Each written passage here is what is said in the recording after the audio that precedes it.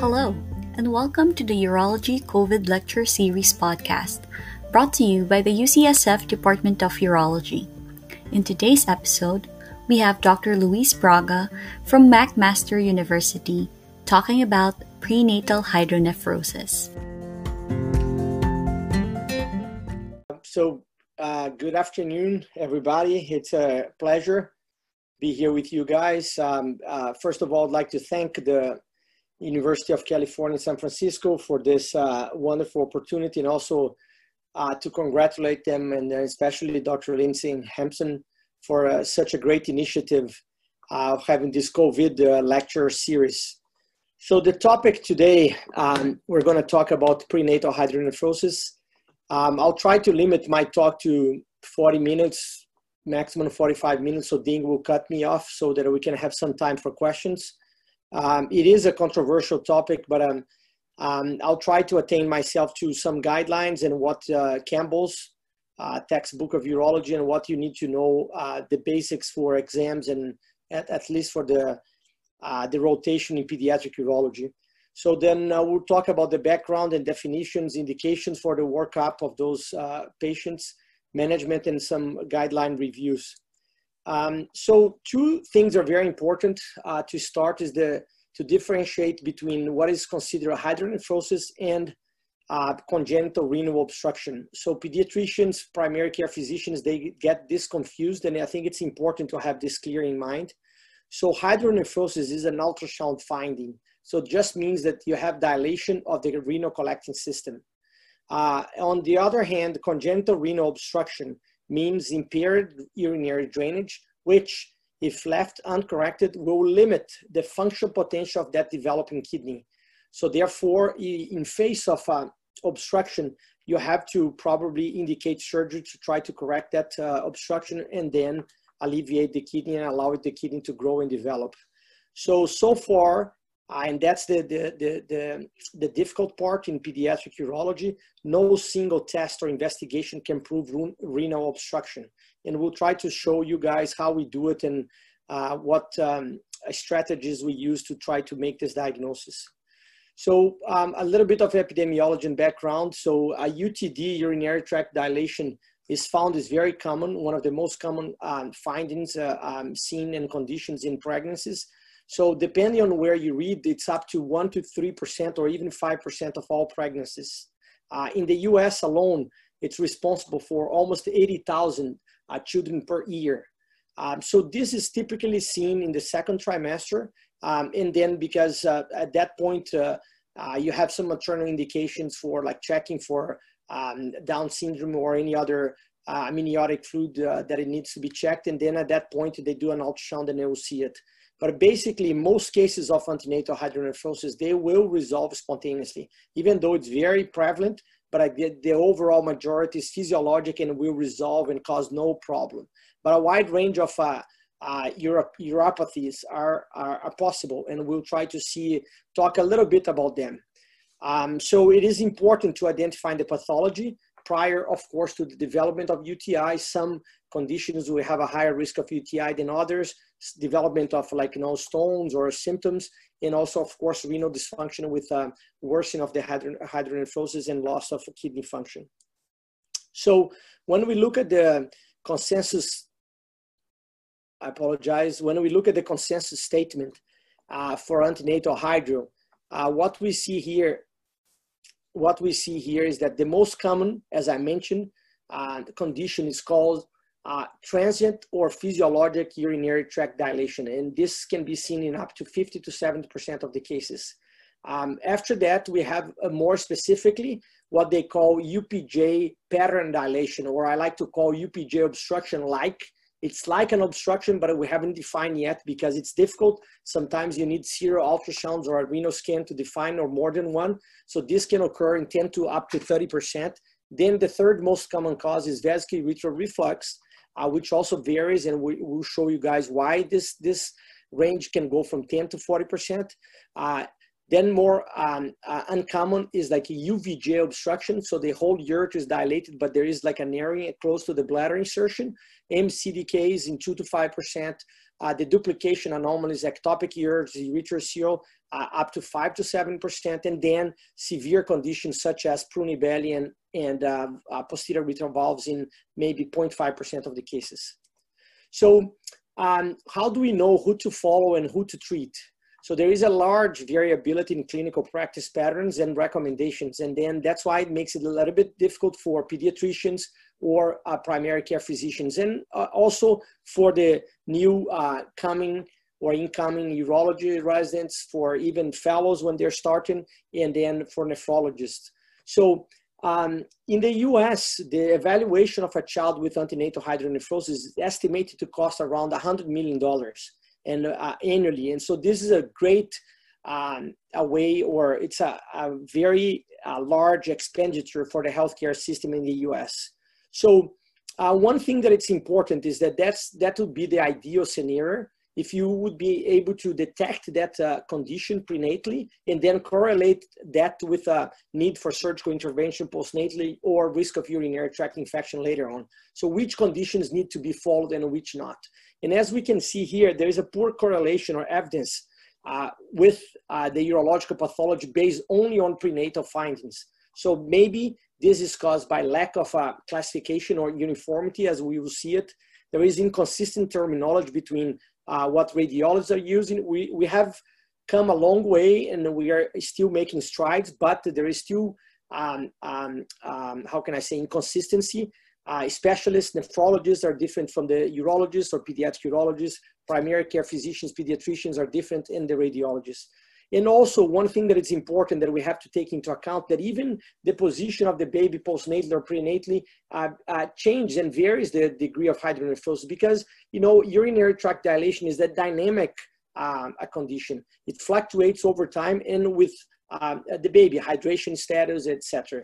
So most uropathies represent a spectrum of severity. So it can go from very, very mild cases, and the typical condition for that is posterior urethral valves. You can have a baby with valves that you can see it at age 7, presents to your clinic with urinary incontinence and in the workup of bowel bladder dysfunction, and boom, you go there and you end up finding during the workup that a child had posterior urethral valves. Or it can even have a stillbirth because of very, very early development of oligohydramnios and then pulmonary hypoplasia, and then that baby doesn't make it. So this is a spectrum, and we have to take that into account.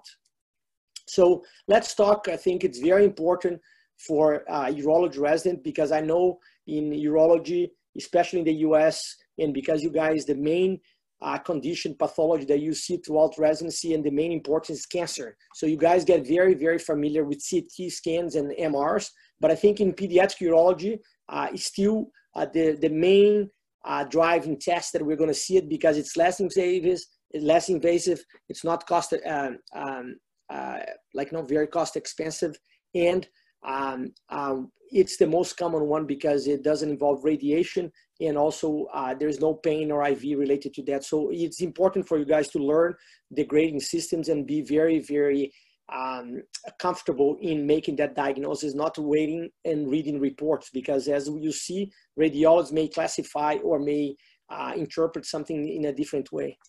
So what about, there are 3 main grading systems. There are more, but I'm going to attain to those 3, which are AP diameter, which is the anterior posterior diameter of the renal pelvis. It was started in Europe and mainly developed by the British.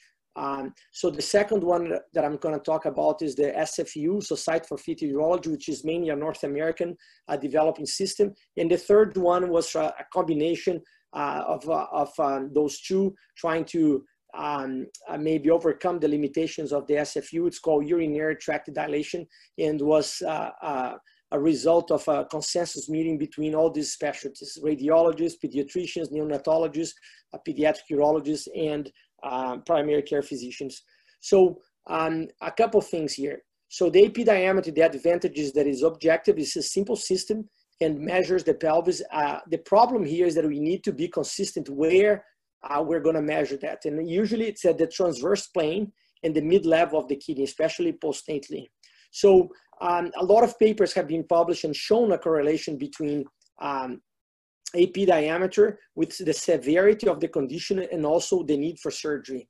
So one thing that it's interesting here and was very frustrating in the beginning when the prenatal ultrasound became a reality in the 80s and the beginning of the 90s is that there is no relationship between the severity or the grade or the dilation of the anterior posterior diameter and the grade of vascular reflux. So if you have a patient with no hydronephrosis or minimal hydro, that patient can have high grade VUR, as opposed to some patients with no hydronephrosis, like I said, high grade, and other patients with very, very severe hydronephrosis have no VUR whatsoever. So there is no correlation in that part. The second thing is because, again, of those nuances that I mentioned about where to measure, is an operator-dependent test. So it's not like a CT scan or MRI that you have those slices and you can have more reliable or predictable results. And the important thing here is that we have to have in mind is that in the third trimester, if it is the dilatation of the AP diameter is greater than 7 millimeters, according to, again, there is variability, but usually more than 7 millimeters, some would say more than 10, this will indicate or call for a postnatal evaluation, and we'll discuss what needs to be done. So here you have a little bit of some papers or authors have tried to do it. Between 7 to 9 millimeters is considered mild hydronephrosis, 9 to 15 millimeters in the third trimester, moderate, and greater than 15 millimeters, severe hydronephrosis. Oh, yes. So one of the first ones that it's a seminal paper, I think important, by Lee, the group in Harvard. And then what they did was a meta-analysis in 2006, trying to do exactly that, trying to correlate based on the degree of hydronephrosis between mild to severe with the percentage of postnatal pathology. So as you can see here, I'm going to indicate for you guys, we just highlighted two of those, patients with UPJ obstruction. So again, not those who need surgery, but again, most of them would require that, but this is patients who have a little bit more than the transient hydronephrosis. So when you start with mild, the percentage is only 5%, but as you progress and with the degree of hydronephrosis and gets to severe, almost 50% of those patients will have a UPJ pathology postnatally. If this would, all those patients would translate into surgical intervention because they are really obstructed, that's another question, and we'll see that later. As I mentioned before, even with reflux, you can see that the number changed. So patients with very severe had a percentage of postnatal pathology less than patients with moderate one. That was 14 versus 8%. So there is no correlation between the degree or the grade or degree of antenatal hydronephrosis or grade of hydronephrosis prenatally with the postnatal finding of vesicular reflux. Posterior urethral valves is interesting because you can see that, again, and this would be a red flag, every patient that has bilateral hydrourethral nephrosis, and this is severe, should be considered as having posterior urethral valves until proven otherwise. And that's why you see that the indications for VCUG later will be there for that population, and specifically to try to negate and obviate those that risk. So going back to this risks, so there I just decided to put two papers here trying to use fetal hydronephrosis as a predictor of neonatal urological outcomes. So this thing about need for surgery, you see that it's not, I don't like the word, but I'm just reporting what the authors described in their paper, because the indication for surgery sometimes may be, not that it's subjective, but may vary from institution to institution or from author to author. So, but what they look at, the main thing here is that patients that had an AP diameter greater than 15 millimeters at the third trimester, they were more likely to have a pyeloplasty as opposed to those that had less than 10 millimeters. So that's an important thing. And we'll see later on that the UTD classification define what is considered normal. And one thing that is important, that patients who have an AP diameter postnatally less than 10 millimeters, this is considered normal. So it's not necessary to do any investigation for those patients. In this case here, these authors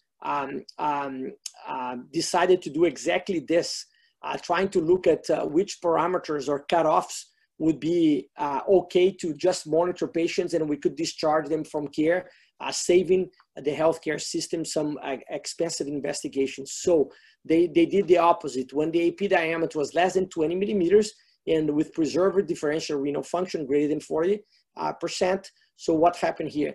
No patients had to undergo pyeloplasty, and they were followed with serial ultrasounds and showed improvement over the next 2 years.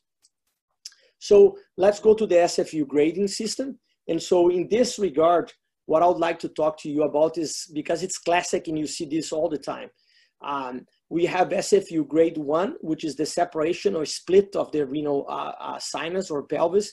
Then grade 2, you have this separation of the pelvis plus the major calyces are dilated. Grade 3, you have what we call, again, dilatation of the minor calyces, but the difference here is that the parenchyma is preserved. And grade 4 is exactly the same as grade 3, but then you have parenchymal thinning. So these cases probably, most of them, I would dare to say that they probably have some degree of obstruction, because you already see a compromise of the parenchyma with thinning. So even though, as you see here, it's a 5-point grading system, because I didn't mention here, but 0 would be a normal. It only takes into account the renal pelvis, dilated calyces or calyceal dilatation in the parenchyma.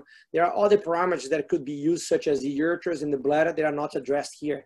So, but this one, because it's has been going on or being used in pediatric urology literature for the past 35 years, I believe, 30 years almost. So what happened? This has shown to have a good correlation between patients who have decreased renal function in follow-up, or patients who had to have surgery because of worsening of hydronephrosis or drop of renal or function. So the issues here are the inherent challenges with the inter-rater reliability, especially between grades 2 and grade 3, where the agreement is very poor. Usually it's very easy to differentiate 1 and 4, because people know what is almost normal and what's very severe. So it's almost like different shades of gray. You know what's white and what's black, but you know the gray, you can have more difficulty, so it's not that clear. So I just would like, because I have no idea how many residents are watching, and then maybe you have all different levels, and this is no shame, but I think it's important, and this is an excellent tool that I think all of you, I would encourage to use this. This was developed by Max Mazels in Chicago, and Lurie Children's Hospital there, and he is a very tech a person, and has a lot of, what he developed was that he tried to create a teaching system for exactly residents, but also for pediatricians, so that everybody could speak the same language, and we would try to overcome those shortcomings of the classifications and the subjectivity in interpreting these findings. So this is interactive, and I recommend you guys, this has been published in the Journal of Pediatric Urology, it's free access, and you can click, and then the program will color the areas that you're supposed to identify. Sometimes the black and white from ultrasound, people don't have the trained eyes, and they don't see well what is a dilated calyx, what is a dilated major, minor calyx. So I'll try to demonstrate for you. Here we have a sagittal view of a kidney, and this patient has what we call grade 3 hydronephrosis. And the reason for that is because there is preservation of the renal parenchyma. Usually when the cortex or the parenchyma is less than 5 millimeters in thickness, then we start considering this renal thinning, parenchymal thinning. So here they color the parenchyma, as you can see here clearly, that is very thick. Otherwise you'd be seeing a line. So in this part, we can see the minor calyces dilated in blue. Then when you come here, you see the major ones in this area, and then the renal pelvis. So this is very nice, this program. I recommend all the residents to try to use it. And then at the end, he'll give you an exam with 30 cases that you can practice. And then you do your self-assessment, because at the end, the program will teach you your score. and then and also give you the answers why you classify or you grade someone as a 2 instead of a 3 or a 4, etc. So this, it's there for, we participate with Dr. Meisels in the validation or for the SFU and the UTD classification. So talking about the SFU grading system, so it's exactly what I was trying to talk about, because it has been going on for longer, and especially in North America, like Canada and the US, we are very familiar with this classification. We use it, and we have done studies trying to show correlation between the applicability of the classification of the grading system with the outcomes. That's the whole purpose of having a classification, is that we can actually counsel patients and we can publish results and people can interpret our results because they know what we're talking about. So in this paper here, what we saw is that these authors look at 71 cases over 13 years, and patients only have SFU grade 3 or 4. And what they saw is that all patients, this study was done in Chicago, all patients with SFU grade 3 had preserved renal function. So you don't need to be too anxious and try to pull the trigger when you have a patient with grade 3 hydronephrosis, because a considerable amount of patients will resolve spontaneously, even if it takes longer. And why you should not stress too much, because the renal function is stable. As opposed to patients with grade 4 hydronephrosis, as you see here, 27 out of 38 had preserved function, but on the other hand, if you flip the way, 11 out of 38 had already loss of function. So that's the real difficult part in this type of condition, is to try to indicate surgery at the right moment, which is that when patients are obstructed but haven't started losing function yet, instead of waiting too long until they lose function and then you're intervening late. So what's important here is 21% of SFU grade 2 or grade 3 require a pyeloplasty. And this can happen because some of these patients, they show deterioration over time, or they develop symptoms that you have to do the operation, as opposed to 92% of patients with SFU grade 4 who underwent pyeloplasty. So it's not everybody who has grade 4 needs surgery, but according to this paper, the overall majority need it. Some patients do show improvement, but also in my experience, at least 80% to 85%, they have had a pyeloplasty. The other paper here on the side is a paper from Washington, from Gil Rushton. And it's interesting that he showed the same thing, trying to stratify patients. And then they looked at 71 patients with grade 3 hydro and 54 with grade 4 hydronephrosis. And as you can see, only 15% of grade 3 needed surgery. So it's similar, 15, 20. And then here, 70% in grade 4. So it is classic, I know, because they have a very, very well developed nuclear medicine group in Washington, and they have done many, many papers on this. So they're very, how can I say, invested in trying to look at better parameters to predict or try obstruction and therefore surgery. So I believe that that's why they rely and they have very accurate measurements, and they're able to maybe then have a lower percentage of patients with grade 4 needing pyeloplasty. In other centers where sometimes the renal scan is not that precise and there is a lot of variability, then you have to rely more on ultrasound parameters or other parameters, and then this may lead to an overindication or being more, how can I say, inclined to do an operation with the fear of losing function over time.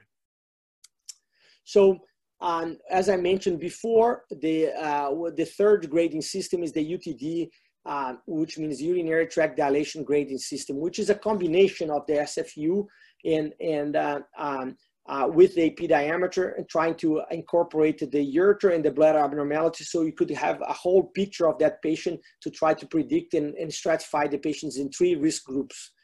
So the other advantage is that mainly the AP diameter that we see that can be used antenatal and postnatally, the SFU has most of the time being used postnatally. So the UTD now has a specific guidelines, or at least recommendations for the prenatal part and also the postnatal assessment. So as you can see here, less than 10 millimeters, a postnatal ultrasound is considered normal.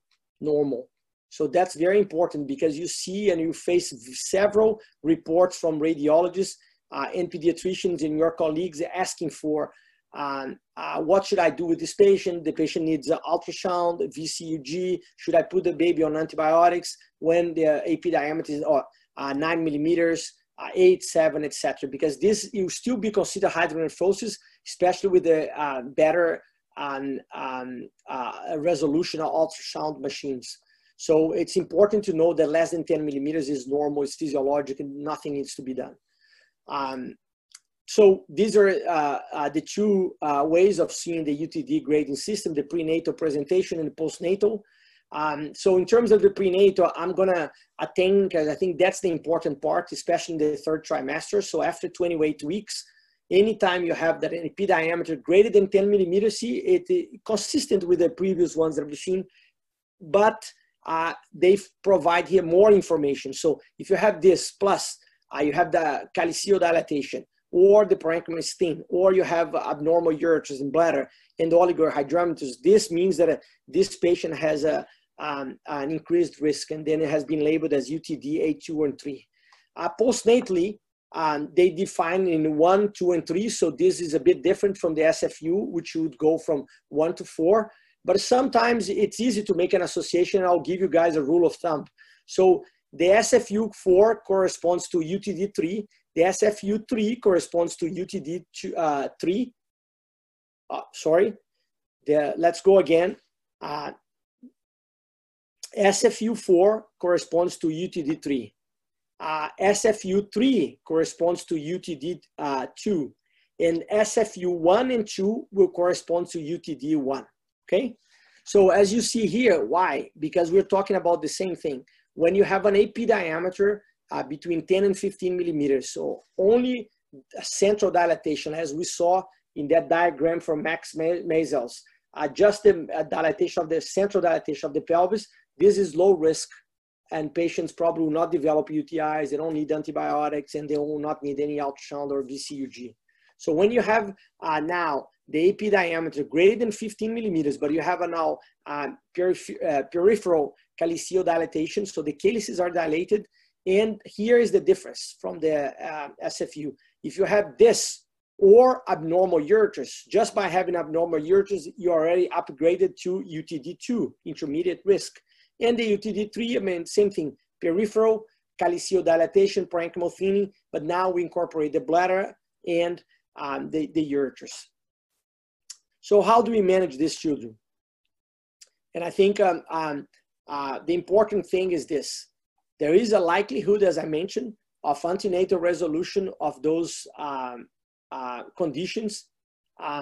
80% resolution when it's between 4 to 7 millimeters in the second trimester, and less than 15% resolution when it's 9 millimeters. So again, those numbers are important. I think this I'm talking about second trimester. So this will be a little bit more specific for centers who have what we call prenatal clinics between urologists and nephrologists, that they will do this follow-up and counsel the mothers or the pregnant women, and sometimes the obstetrician. So the third trimester ultrasound is the one that will determine the resolution, the need for postnatal evaluation. So I think that's the number that it's very important, greater than 10 millimeters in the third trimester, and this sometimes will be an exam question.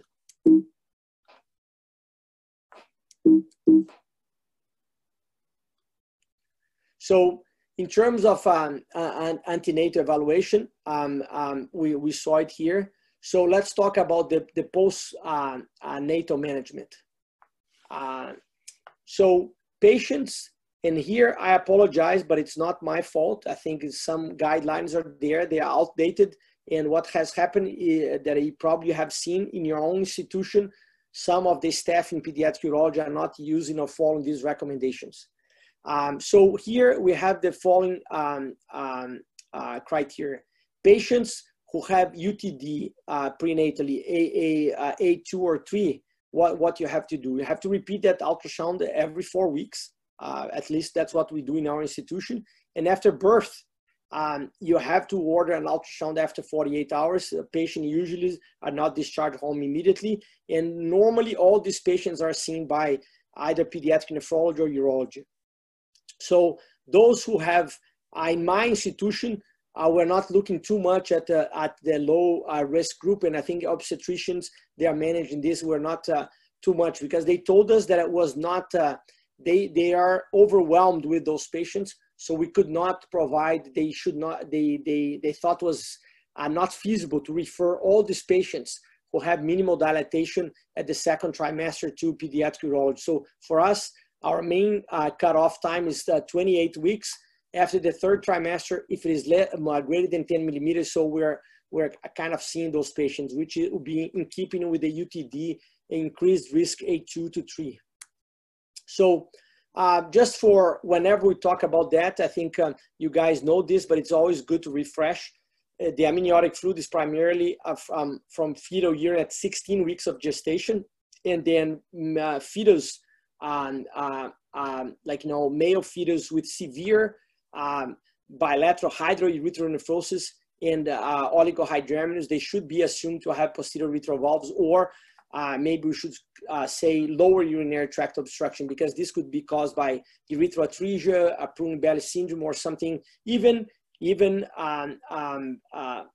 something different that would be causing some outlet obstruction in severe cases.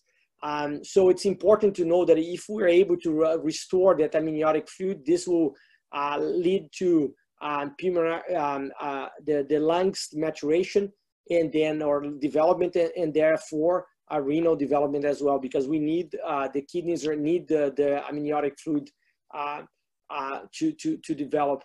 So what else? Oligohydramnios after 27 weeks has favorable outcomes. Why is that? Because at that point the lungs are mature. So these babies, what can happen is that they are delivered and they will be able to breathe, or they need ventilators, but they'll be in an intensive care unit, and they will survive. So therefore, we need to be careful and then very selective when we talk about antenatal intervention. So usually speaking, this was something that was very popular during the late 90s and 2000, and then has dropped a little bit in popularity, because some of these interventions are associated with morbidity, not only for the mother, but also for the fetus. So usually it should be considered when indicated in the early second trimester. According to some textbooks, this overall need of 1 in 60,000. It depends. I think it depends how well and developed and trained is your high risk obstetrics group. And then this varies from institution to institution. So it's very important to look at these findings, which are the dilated bladder, the presence of hyperechogenicity or cortical cysts in the parenchyma, and the corticomedullary differentiator, if it's very thin or not. So whenever we suspect of a LUTO, a lower urinary tract obstruction, so then usually these patients have to be assessed by a multidisciplinary team, and then usually we're dealing with either Pruny-Belly syndrome, erythroatresia, and valves. And then if indicated, there are some parameters. I think this is beyond the scope of this talk, but again, the two main interventions will be, which is at least in my institution, the vesicoamniotic shunt, and then especially in places like in California that you guys are very advanced, and then also in Boston and other centers, you can do laser ablation and fetal cystoscopy. So they do fetal surgery in Philadelphia and trying to address these issues. From a urological perspective, what is important, and sometimes you see this in exams, is that a fetal intervention will improve the perinatal survival, and, but at an expense of 40%, 30–40% of risk of complication, as I mentioned, and depending on the institution and papers, this can be less or more. No long-term impact on renal function so far, and we have had some real nice randomized studies that have shown that so far. So let's talk about postnatal evaluation. So it's important to do a clinical exam. The first thing that is going to be ordered, again, because it's non-invasive, is ready, available, it's right there. It's a renal bladder ultrasound, can be done at any time of the day or night. Later on, we'll talk about the indications for VCUG that have been changing. You may or may not need to do a renal scan in the first few weeks, usually 4 to 6 weeks. And those other tests is only in complex situations, and some of them, they're almost never being used anymore. So what is the first thing that it's important is the timing of the first renal bladder ultrasound. And then I usually, it's controversial, but again, one thing is for sure, most institutions recommend waiting 48 hours before getting the first renal bladder ultrasound. Why is that? Because there is a tendency to underestimate the hydronephrosis because of the initial dehydration and the oliguria of the fetus or the baby, or the intravascular depletion. So sometimes you can have a patient with even grade 3 or 4 hydro that it shows that it's grade 1 or 2, and then you may be placed in a path of follow-up and management that is different than what you used to do it. Of course, this is not valid for those patients that have high suspicion of posterior urethral valves. Then the ultrasound is done on the first day. Obviously can be repeated later if needed. But most of the time, those babies have other conditions that will require that they be admitted to NICU because of electrolyte imbalances, or they have a really severe hydrourethral nephrosis. They are not voiding properly. They'll require a catheter, etc. So there is an agreement that patients who have SFU grade 3 and 4 require more frequent postnatal ultrasound than those with grade 1 and 2. So this is actually, in our institution, we follow patients with grade 3 and 4 at least 3 to 4 times in the first year, every 3 months, as opposed to those with grade 1 and 2 that we usually get one ultrasound and then we discharge them, because most of these patients have physiologic hydronephrosis, which, as we have shown in a few studies, resolves spontaneously. So that's important to note, because depending on the severity, the approach and the management will be different. The VCUG. So you see that most of the guidelines is still there. Some of them will recommend ordering VCUG. So just for the residents, to give them some historical perspective, when I started training, all the patients, and this was like 20 years ago, all the patients would require VCUG with prenatal hydronephrosis. And then this, of course, has changed. The reason to do a VCUG is because in the past, we were very concerned about or trying to identify patients with vascular urethral reflux, because we had to prevent those patients from getting an infection, to try to save them from having renal scarring and damaging those kidneys. We know that this is not how it occurs, and therefore, the necessity of trying to identify those patients who have vascular urethral reflux has decreased substantially. So, but it's always important, if you do a VCUG, try to look at other aspects as well, such as the spine, to see if the patient has the vertebrae are okay, like, the sacrum, if it has a spinal bifida or something like that, constipation, stones, etc. And also, it's very important to always use a feeding tube and not a balloon catheter, because this can hinder the test. You can actually get some urine when you're doing the test, because they're catheterizing the baby. I usually try to fill with gravity until the first void, and try not to overestimate. So try to calculate the capacity of the baby, because you can have some false positive results.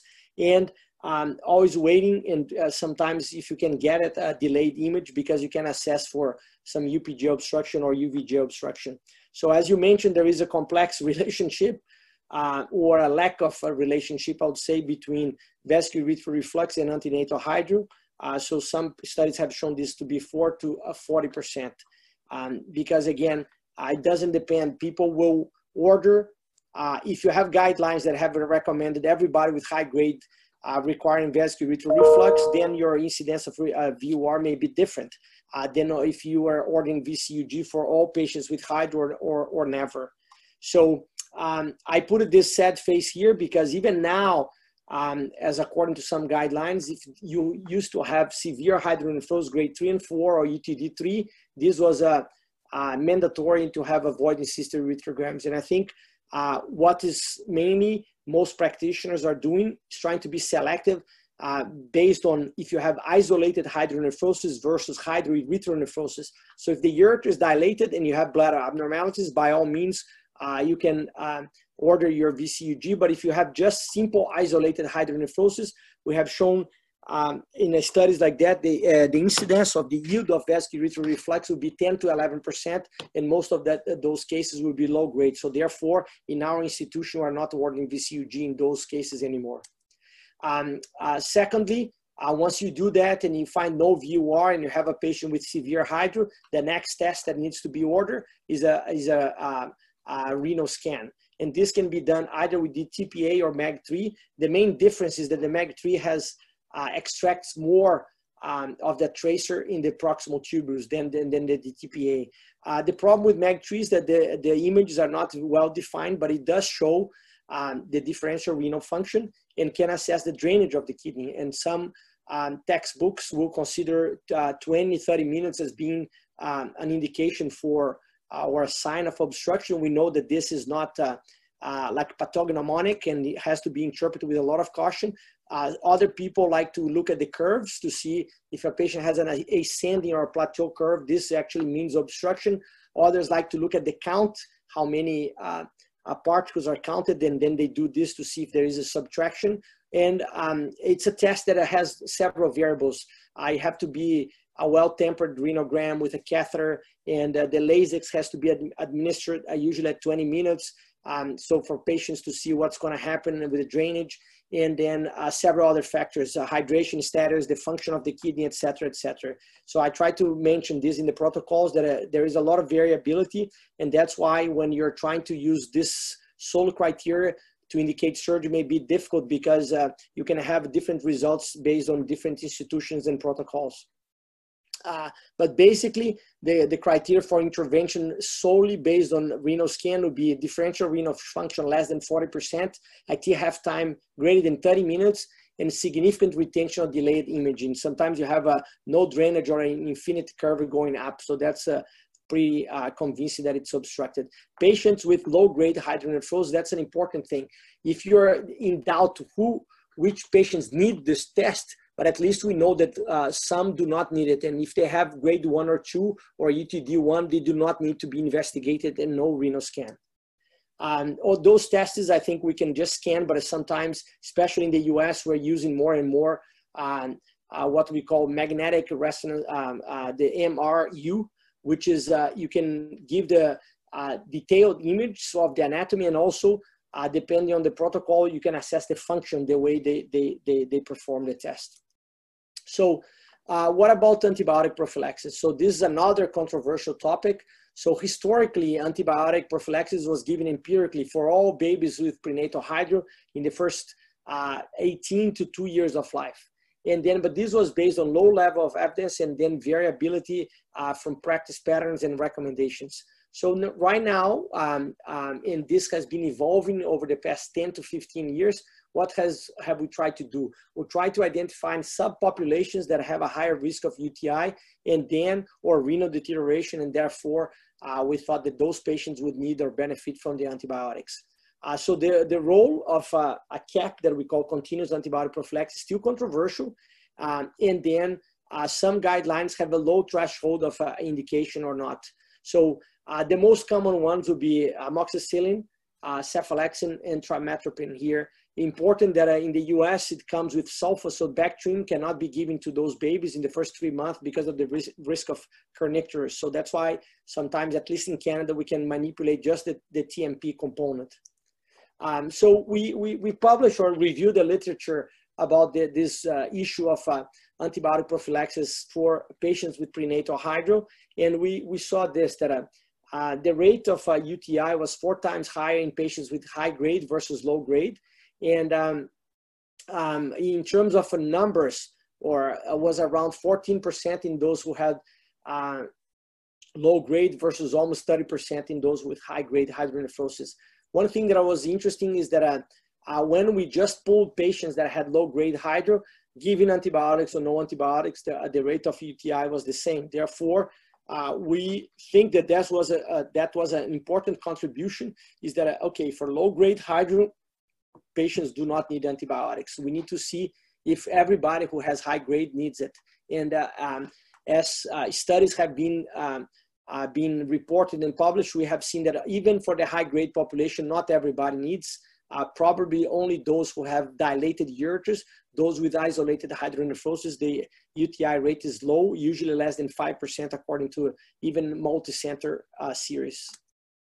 So we reviewed and updated that systematic review a few years back, and it showed similar results, saying that patients with a severe degree of dilatation had a higher risk of UTI, especially those with a primary obstructed megaureter. So how do we recommend, what do we suggest or recommend for the time and frequency of monitoring? So this is, again, based on the consensus statement that I'm trying to tell you. So SFU grade 0, you can forget, patients can be discharged, they will be asymptomatic, risk is very low, no need to follow up.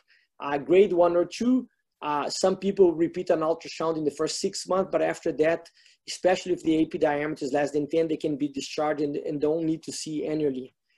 Those who need monitoring are those with grade 3 and 4 or UTD risk group 3. So again, ultrasound after 2 days of life, and then after that you can monitor, depend on the severity. Some of those patients, if they have dilated ureters and blood abnormalities, need VCUG, and if the VCUG does not show vascular reflux, then a renal scan is indicated to see if look at the renal function, differential renal function, and if there is any indication that a suspicion of obstruction based on the drainage time and the curves. So we try to look at some of these things about surveillance. So we look at the classifications, SFU and UTD categories. And as you can see here, over 2 years follow up, what you see here is that there is resolution of hydronephrosis. Grade 1 resolves in 90%, grade 2 in 73%, 50% grade 3, and only 30%, 35% in grade 4. So the UTD was followed similar pattern of resolution, but the numbers were a bit different because of not everybody, when they have dilated ureters, this upgrade their category to UTD2, even though if you can have just a dilated renal pelvis and not grade 2 as in the SFU. So that's why the numbers don't match completely, because of that small variation between the two classifications. So others have shown, this is a nice study done by the group in Virginia, led by Tony Herndon, and then this is the registry of hydronephrosis that we also are a part of it. And then this group showed that, again, 100% of patients with SFU grade 1 and 90% of grade 2 resolve completely. So the message for the residents is this, that patients with UTD grade 1 and SFU grade 1 and 2, these are not considered pathological conditions. These are physiologic patients that will not have a high risk of UTI. They will resolve spontaneously and can be discharged and don't need to be followed by ultrasounds every 6 months. In terms of surgical intervention, just a quick note that is important. I think these are the strong indications with loss of function, more than 5%, or a differential renal function less than 40, worsening of the drainage time. So if you do repeat scans, worsening of hydronephrosis, every time you do AP diameter is getting bigger, SFU is getting worse, or the parenchyma is getting thinner. And then of course, if they have flank pain, vomiting, or in my indications, I think UTI comes here, but because those patients are very seldom develop urinary tract infections, so I think that's not a important factor for indication of pyeloplasty. So this is the recommendation from the consensus statement on the UTD classification. And you can see here, I mentioned a lot of things are written here as discretion of the clinician. So I would argue that this now we need to get an update. And I think Tony Herndon, myself, and others who are working on that, I think this is going to be an X, and these patients in the new update will come that this does not need to be followed, does not need any can be discharged to be seen by a family doctor or a general practitioner, but they do not require a specialist. And these patients will do well because this is physiologic. I think the main issue is in patients with UTD 2, the intermediate risk. I think here the VCUG, I think the main issue is that if you have isolated hydronephrosis, no VCUG, maybe dilated ureters, yes for VCUG, antibiotic prophylaxis, again, the same thing, not for those with isolated hydro, maybe for those who have dilated ureters because the risk has been shown in papers to be higher. And patients with grade 3, those are the ones that get VCUG and antibiotic until we have a final diagnosis. So this is it's a passionate topic for me, so I think I have spoken too much, but I would like to finish showing like this is an algorithm that was published in the Canadian Journal of Urology from the guidelines with our colleagues from Quebec. So that's how we do it. I think we change each service has a little bit of a different thing, but again, following those recommendations, if the AP diameter is greater than 15 millimeters in the third trimester, so this puts you in the high risk or severe hydro category, or SFU grade 2 and 3, the first one. So you have an ultrasound in the first 2 weeks of life, and then those babies are on antibiotics, see? But I think it depends. I don't use antibiotics anymore, only when the ureters are dilated. So you do repeat this ultrasound. If it shows SFU grade 1, so then what happened? So these patients get one ultrasound and can be discharged. If it's grade 3 and 4, these groups here, according to these guidelines, they're still doing VCUG, and then VUR, you manage vascular reflux, no VUR, then you have the LASIK renal scan, and then you can go from there because you're trying to decide if that patient with a UPJ or like will need surgery or not. So I just put it here for you guys to illustrate a clinical scenario that you see very quickly. A 40-day-old boy that I consulted at NICU for hydronephrosis on the left side, prenatal diagnosis, very healthy. So that's the ultrasound. So this, you see it, so like right this, what you see, it's a bare paw sign, parenchyma is thin because you don't see that as we shown in the algorithm or that exercise. And then you see whenever you see the peripheral calyces communicate with the central cavity, then this means that this is hydronephrosis. If you have independent cysts that they do not communicate, this could be a multicystic dysplastic kidney. So this is a patient with a grade 4 hydronephrosis according to the SFU or a UTD-P3. So you don't see any ureter. So this is more in keeping with a UPJ obstruction. So the questions in exam will be, what's the next step? So some people, according to guidelines, may still order VCUG in those cases. Is not wrong. The chance of finding associated VUR in those cases will be around 10%. But most of the time, the next test will be a MEG3 renal scan, and then you can manage those patients either surgically or not surgically, depending on your institution protocol. In our case, we felt that patient, after having 2 ultrasounds and the renal scan that showed an obstructive curve, had this investigation, which shows we like to do a retrograde pyelogram before doing the pyeloplasty at the same time. We see again the same image, and then you see the narrowing of the UPJ with this a pathological ureter, and then this is a classic finding of UPJ obstruction. So we did the baby was like 4 months old, and we see that narrowing part and plus a kink, and this was excised, and then a pyeloplasty performed, and the patient did well. So I think due to the fact that this is a passionate topic for me, I think I would like again to thank I would like to thank the UCSF for the great opportunity to present to the residents, and I'm open for questions because this is a very extensive topic that 1 hour, 50 minutes is hard to cover. Thank you.